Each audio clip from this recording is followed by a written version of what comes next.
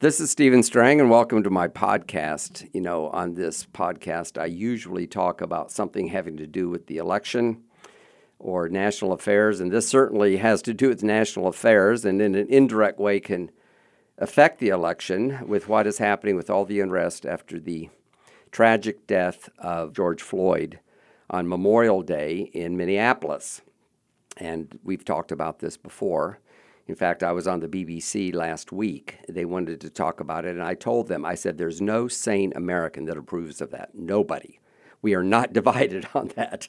These are very deep, problems that have been around for a long time, and there are people that are using it, for their own political purposes. And, it's kind of morphed. There's the protest, which, I'm all for peaceful protest, but then there's the anarchists who take advantage of it, and they're frankly trained and they're ready, and they're just waiting for a match to be thrown, into the pile of hay or whatever gasoline can or whatever word picture we would use, and they take advantage of it. And then the third group, which is totally unrelated, are the looters. There's looting that has to do with nothing about police brutality, but there's an unrest, either after a hurricane or I remember a number of years ago a blackout in New York City for like 12 hours, and there was horrible looting. So we need to remember that there's the three different groups.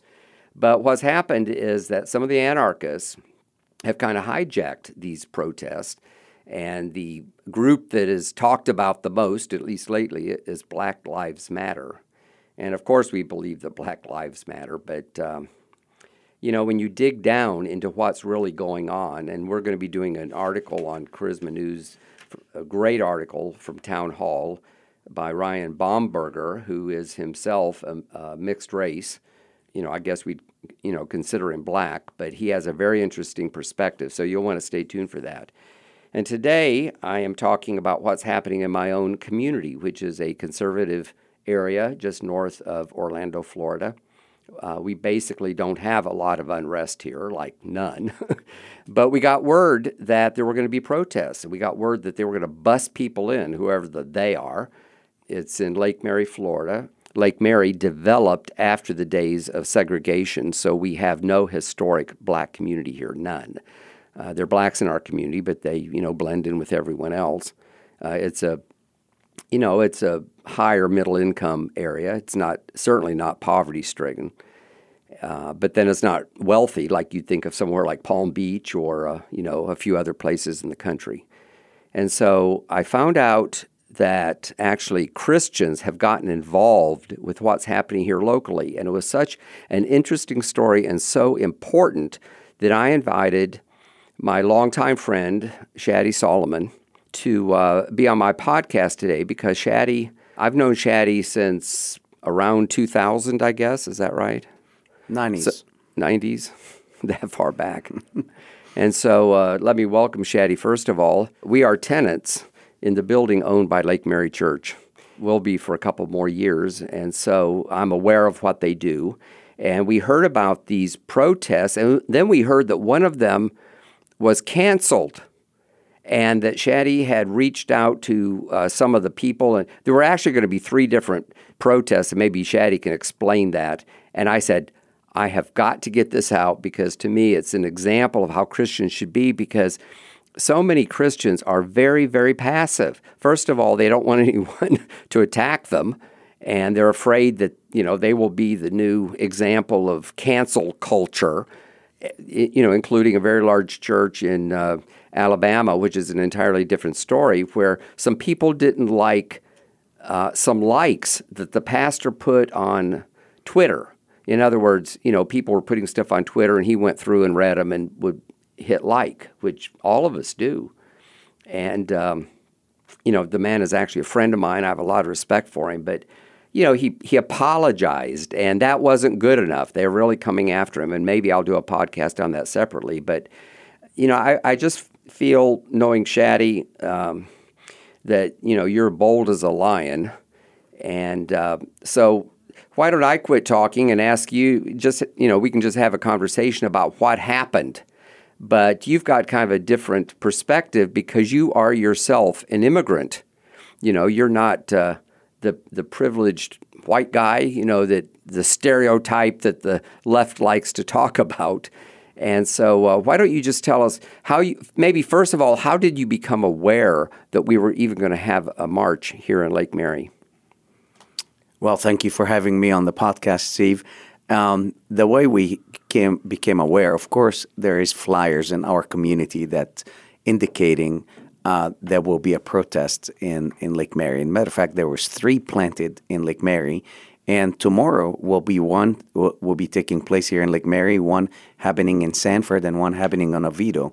All will be taking place tomorrow afternoon. So everybody have a voice, and everybody want to express their opinions. And the amazing part about these protests, the organizers of these protests are high school students. And as you know, we're very involved in high schools, very involved with that age group. And why don't you just tell in a sentence or two what you're doing, because it's pretty incredible, and I think just adds to your credibility, you explaining this.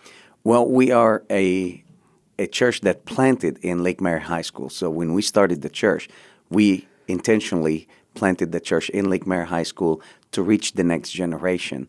And even that we moved out of the high school, and back then, by your invitation, we came to your building, and we leased there for 8 years. That's before we had the privilege to buy the building. And no, you're not our tenant. You're the owners that sold us the building. So I just want to make sure, we're honored to partner with you in reaching the community. But the big picture is we find out from a lot of the students and the community that a lot of this happening, and some of these protests are young, sharp, very intelligent young people that are organizing this. And some of it, as you previously explained, don't know I'll call them the hijackers, that some simple protest could be just expression of opinion and expression of the unrest that is happening and the anger of, the whole idea of people that have racism. But the big picture is there is agendas behind people that will try to hijack these moments and bring in the looting and bring in the destruction and bring in the hardship that will be leaving these areas and these cities. And we are socially responsible church, means we intentionally are in the community and we feel social responsibility. Making disciples is a good thing. We want to honor God, we want to make disciples, but we're socially responsible. So we're active in the school system through what we call them campus missionaries. So we have campus missionaries, our different middle school, high school, and colleges that reach the students and serve the schools. So that's how we find out from that age group. And you've just had incredible results. In fact, probably a year or so ago, I actually did a podcast on some of the things that you've done. And, I've been able to get to know some of the young people and learn their testimonies, and some of them are pretty dramatic. And you're involved at lots of different levels in the community. And so once you started seeing the flyers, then what happened? Well, through a friend that knows a friend, you know how that goes. Students are very well networked. Also, students these days are easily connected because of social media. So there is social media presence, and they connect and they talking, different schools talking to one another. So this particular protest that is scheduled for tomorrow is led by a very sharp young lady who was 17 years old, who is organizing this. And she's a high school student from Lake Mary High School, graduated a year early, very sharp, planning to go and study in Washington State. And a very sharp young lady. And we met with her, talked with her. And the bottom line is these young people want to express their frustration, want to practice their right to protest. But again, the risk of doing this with all eyes on it and everything in social media could risk also the peace and the economic system of our community. And tell me the story of, I heard it from others, And when I did, I said, I've got to talk to Shaddy about this because I thought it was so important. But apparently a couple of the protests were going to be peaceful, which is fine. Over the years, I've actually marched in a few myself, and one of them was actually wasn't a march as much as we lined up along Highway 50, which is the main east-west thoroughfare in Orlando, and we held up signs supporting life. It wasn't a march, but it extended several miles. You know, it was planned, and we had signs, and we stood so far apart, and you know, cars would honk at us as they went by, and people would give us thumbs up. So, and of course, when I was in college, I participated in some of that kind of stuff in the anti-Vietnam War era, which seems like ancient history now. But I sort of know a little bit about myself. And, you know, we have a constitutional right. We Christians have a constitutional right to speak up our views, political or cultural, and certainly to declare the gospel. But other people, you know, of whatever political stripe can do it too. But one of them wasn't as peaceful, but I understand that it shut down. Correct. The person that was going to lead this, he's not from our community. He's from a community close by, but not from our community. And I met with this gentleman, young guy, and I asked the questions. Okay, what do you want? What's your goal? What's your purpose of this? What you want to achieve? And he went in all these rhetorics, you know, how our community is a rich white community and they should pay for previous years. And he brought up the Trayvon Martin case, which was not too far from here. And then after I heard his approach, and I just told him, I'm very sorry, I cannot get behind this. Because I told him, you know, we want to support peaceful protest. We want to support expression of diversity. We want to support and expose the racism. And racism is in the heart. It's not a system, but it's in the heart of man. That's a whole different subject. But I told him, I'm sorry I could not get behind this because it's about defunding the police. It's about this community should pay this community. And he really did not have a clear agenda, but all his speech and all his ideas are very hateful and very destructive in a motive. So I told him we could not do that. And as you know, Steve, one of our, I'm part of Every Nation. It's a church planting movement around the world. And one of our pastors, Tim Johnson, who is a Washington Redskins Super Bowl star and college football star from days of Penn State, he led a 10,000 people lament walk in Orlando last week. And it was very peaceful. It was very scripturally driven. They read the scripture. They prayed for the sins that was committed in the land. And none of this was destructive. So I told this young man, you know, this is how you could do it. And this is what we got behind. And he was not buying into this. I asked him a question. I said, how many people do you think you're going to pull? He said, I'll have 300 to 500. I said, great. And we'll have 3,000 to 5,000. We'll drown you. You will not have a voice in our community. And he told me, you're a pastor? I said, yeah. And he said, you talk like that. And I said, we got to protect our community. And we're just telling you, we don't want to have this rhetoric in our community. Then he texts me later, says, fine, we're going to lead it somewhere else. And, well, good for you. And so that was one. Then the other one is this young lady that we met with yesterday, and she's leading one tomorrow, and we'll be a part of it. We started with prayer. One of our campus missionaries, who is African-American, will speak, and we told them, this is peaceful. We'll get behind that, and we want your voice heard, but we don't want to bring destruction or unrest in our community, and that's the main thing of social responsibility. And as you know, this is all spiritual as well. Absolutely. It's a spiritual attack. That's not new to our generation. Of course, it's been going on since the beginning of time and manifests itself in many ways. But the Bible says we wrestle not against flesh and blood, but against principalities and powers. And your story encourages me that Christians don't have first of all, to be passive. Second of all, to be angry and to meet force with force. And often it's as simple as meeting with these people. They are human beings. They have, there's reasons why they feel the way they do. In a lot of cases, they would have no one speaking into their life, the other side, so to speak. And I heard through the grapevine, I don't know if it's right or not, but that you're actually going to be reaching out to her family and trying to invite them to your church, and good can come out of this. And absolutely. I'll probably be writing about this on Monday. Of course, by then we'll know exactly what happened. But I wanted to get the behind-the-scenes story. Also, I'm kind of curious. Lake Mary has a lot of churches, thankfully. But as far as I know, you're the only church that reached out. And there are a couple of other churches that may not be in Lake Mary itself, but we're kind of a cluster of cities right here. But what made you reach out, and do you care to speculate on why nobody else stepped up? Well, as you know, Steve, we are a highly diverse church.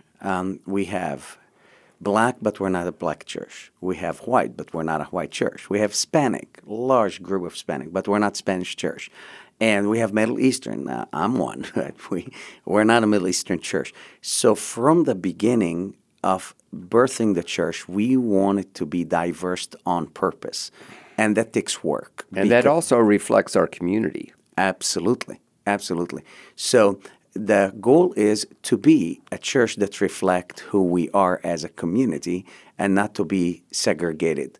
Sadly, that Sunday morning is the most segregated day of the week because the Black goes to a Black church, white goes to a white church, Middle Eastern go to a Middle Eastern church, Korean go to a Korean church. But yet, we work together, we live together in a community. But when it comes to worship our Heavenly Father, we segregate. So we did not want this to be repeated, but we want to work on how to bring in, Paul wrote to the Romans, it says, God gave us the ministry of reconciliation. So that's our ministry, to reconcile our community.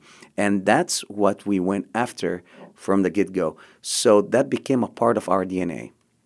We want to see that. And last Friday, I was out of town, but my wife led a night of prayer and worship for our nation, and they had open mic platform for people that want to talk from the Black community, from the Hispanic community, from every community, and we praise God and worship God together as a family. Tonight we have another one of these nights that our community coming together. People have to be able to voice their opinion, their hurts, their bad experiences in a safe environment and in a loving way. But the only way that we could take racism out of the picture is when I find my Heavenly Father and you find your Heavenly Father and we all find out that we have the same Father.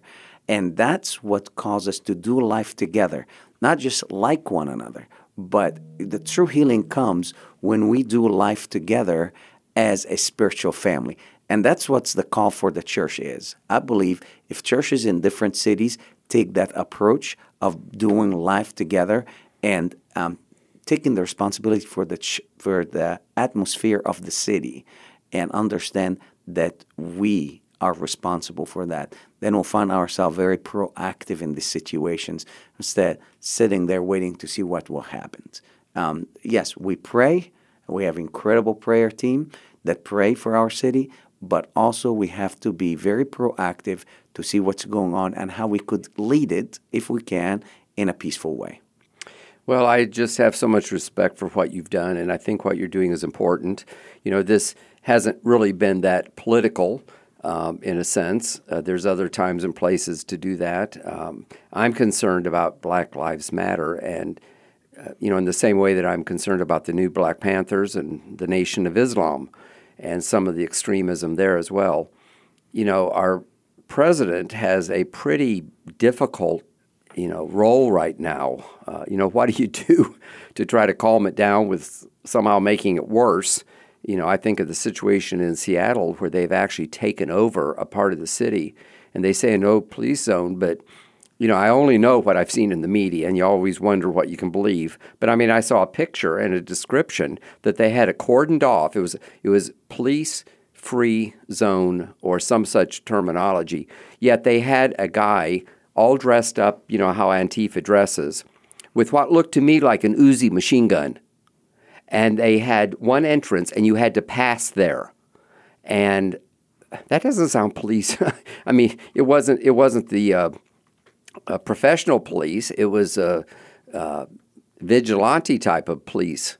And, now the authorities are trying to figure out what to do. Leave them alone. I mean, there's all kinds of stories about how they're shaking down the business owners that live there and so forth. If you had advice for President Trump, like, I wonder if he listens to my podcast.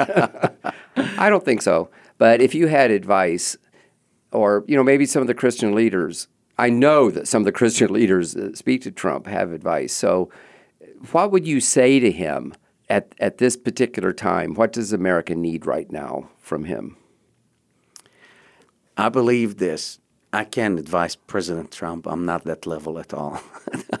I have nothing to offer in that political area. But in the spiritual side of this, I was in L.A. last week, and in California, I drove through, literally looks like, I felt like I'm in the Middle East again.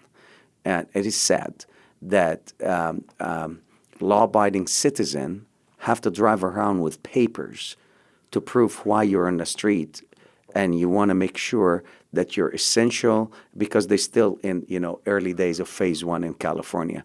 While people who are doing destructive things to the city, they're out there breaking the curfew. So you're regulating the good citizen, but you cannot regulate the criminals. And I'm saying criminals, I'm not talking about the protesters. I'm talking about the people that's burning buildings, that burning cars, that doing destruction. The anarchists and the looters. Exactly. Now, protest is a healthy way to express your opinions and your views and to come against what you disagree with. That is the beautiful thing of America. And but the destruction that comes with that hurts more than anybody else is the black community. And the sad part is all the studies showing that once these things take place in a part of town, most business owners says, I'm pulling out of that. I don't want to provide opportunities. I don't want to invest in there. Last time, a riots burned my business or took away. So that takes away from the economic prosperities that these minorities need to survive. So it causes cities literally to collapse financially, economically, in every area. So there's nothing good about that. And driving in LA, watching what's happening, here is what surprised me. People breaking the law in the name of justice. So it is so nonsense, because to say I'm burning this person's property because I'm demanding justice. Well, if you're demanding justice, justice will be served, then you go to jail. What justice are you looking for? How could we demand justice or deal with a lawbreaker like that officer that basically commit this horrible crime by killing George Floyd? Okay, so how could you look at this as a lawbreaker and you demand justice for that by you breaking the law in other ways? But there's no question that he's going to get justice. There's never a hint that anyone's going to let him off of anything. If anything, they're going to be harder on him because of what's happened. I agree. To make him. He deserves whatever he gets. I want to be clear. Absolutely. But you're right. And, you say the word justice, and it's kind of been hijacked. I mean, the term social justice has been around as long as I can remember. Mm-hmm. And, of course, we're all for social justice. But it's been kind of hijacked to represent a lot of stuff that isn't justice at all, exactly. Which was your point. It's against justice. Uh-huh. What you do, how could you be for justice, but you do unjust things to other people? That's what's taking place. And the big picture here, we see there's a lot of things getting hijacked by bad motives and horrible agendas. So justice is hijacked by criminalities, and Black lives hijacked by a great name, Black Lives Matters, that is a great name, but the agendas of certain groups that operate under the idea of Black Lives Matters, the name justify anything but cause Black lives looks bad. And that is great marketing names, but yet if you says Black Lives Matters, of course I believe Black Lives Matters, and this not only matters, it's time to hear the other side of the Black life that is been covered up or dealt with in a very harsh ways. But in the end of the day, how we present, there's a difference between communicating and expressing.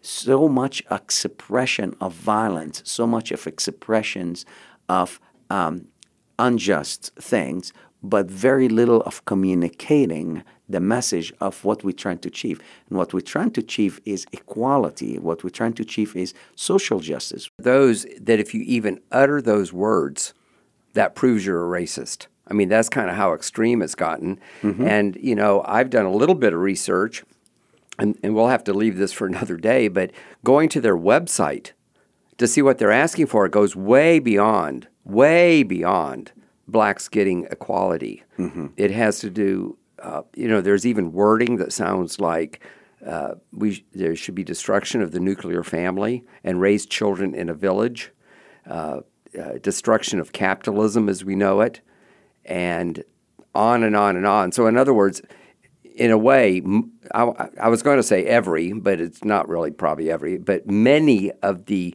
left-wing things have found a new home, under what's happening. And it's just a very serious time in the life of our country. It reminds me of the late 60s. I was, a teenager, and so you can do the arithmetic, figure out how old I am. But, I remember we had 3 assassinations in pretty quick succession. And after Martin Luther King Jr. was assassinated, there were cities burning. I mean, there was enormous rage and riots at the Democratic National Convention, et cetera, et cetera, et cetera. And this feels like that time. And in some ways, it's even worse because back then, it was even worse in a way because there were laws on the books that needed to be changed. We had a great civil rights leader whose life was snuffed out. Somebody could make the case that this bad cop, of course he was trying to hurt the guy. I mean, you can only speculate. Only God knows his heart, and that's not gonna give him a bit of wiggle room. But I mean, it's not like he set out to assassinate him like whoever assassinated. I don't remember the guy's name. He's burning in hell, I'm sure. But who assassinated Martin Luther King Jr. And I'm just speculating on that, and our time is really up. And, this is a subject, of course, that we'll be dealing with again, and I've dealt with it before on my podcast and in other ways. But as we wrap up, I want to give you the last word by asking you to tell any pastors or ministry leaders advice you have for whatever situation they're dealing with in their community. And it's going to be different in different parts of the country. Some areas are going to probably have a lot worse than we do here in Central Florida. Some areas may not have any unrest at all. But what advice would you give to other pastors and ministry leaders? First of all, it's driving on the road. Neither ditch is a good place to be. So overcorrecting just as bad as making a mistake. And we see a lot of overcorrecting, extreme overcorrecting. And that's where things swing from one side to the other, and neither side is a good place to be. So to be wise in that matter and live like that, what I will say to spiritual leaders and pastors that leading churches, don't be intimidated to hear somebody's difference, even if they believe different than you.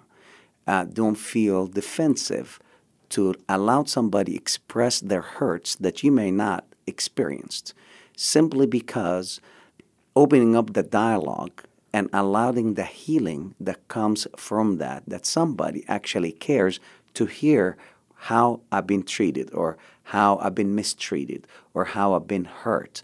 Somebody to hear that perspective. It opens up the dialogue, but more important, it ushers in healings and it builds the bridges between people that cause us to be closer than we think. Second thing is, don't live in a spiritual bubble. And sometimes we just preach to our people, live in our own, bubble, and we really don't know what's happening on the road we live in, and we don't know what's happening in the town we live in. And we're so disconnected from being a part of the solution. We bring in an answer that nobody else can bring. No political figure have an answer, and no laws could bring the answers because there's no laws to regulate the heart of man. And prejudice and racism is not a political issue. It is a root of the pridefulness of the heart of man that caused me to think I'm better than somebody else, or I have the right to mistreat somebody else. So to deal with the heart, that's the job and the responsibility of the church. And we must know this is our, we're created for such a time as this to bring the message of Jesus and to bring the message of reconciliation to our community in the way that the Bible teaches how to love even not only people that are different than us, even our enemies, and extends the bridge of love to other people, not to see only people healed, but to see our community safer. Well said, and we'll leave it there. We're recording this on June 12th, 2020. Of course, podcasts are on, basically forever. We just passed 5 years with our podcast, and it's interesting for me to see that every single month, somebody listens to every single podcast, which is hard for me to believe. So there are going to be those that listen to this later that know kind of what develops. And, we're going to get this up on the podcast network right away because it's, timely. And we'll continue to follow this. This is not a one and done. We don't do something nice and check it off the list. And in fact, the body of Christ can kind of grow. And hopefully there will be other ways that we can really speak up and to really show the love of Jesus. And, you mentioned earlier Trayvon Martin. He was tragically killed 2.5 miles from where you and I sit. Correct. And he was from Miami. He was visiting. People here didn't know him. It was actually a scuffle. It was a fight. And what he didn't know was that the guy he was fighting with had a permit to carry. And so the guy shot him. He was ultimately acquitted by a jury. But there was a lot of unrest. And the pastors in this area, black and white, dialogued and talked and walked the streets and got involved. And the situation now 8 years later after that tragedy in our area, up until this happened, has really been pretty good. And I've done podcasts on this before, and I actually did a documentary on it. You can check it out on YouTube at Sanford, The Untold Story, and you can hear what people were saying back in that era. The circumstances were entirely different. It did not involve the police. But it did bring to the surface an awful lot of these same issues, and it caused pastors to decide how to be involved. And my experience was that almost without exception, pastors wanted to do good. They wanted to show healing. I remember, and I'll close with this, but I remember that one of the pastors one of the black pastors who had been pretty critical and so forth, I got a group of people, and we showed up at his church. There must have been 8 or 10 of us, and we just said, we're just going to show up at our church to just show that we're supportive. And I said, we don't know what he's going to say. He may see us and denounce us. They couldn't have been nicer. It was like they rolled out the red carpet. They were so pleased that we would bother to and we really didn't do anything except show up for church. And, of course, we greeted people and visited. You know how it is. But that was just a small example that I remember, and it let me see how people really do want the love of Jesus, and I'm just so encouraged by what you've done, Shaddy, and I thank you for doing it, and I thank you my listeners for listening to this today. Check out our other podcast. Be sure to subscribe to my Strang Report newsletter as well. And check out SteveStrangBooks.com. The several books that I've written are there, and you can find out what's going on. And tune in again tomorrow for another podcast on the Charisma Podcast Network. God bless you.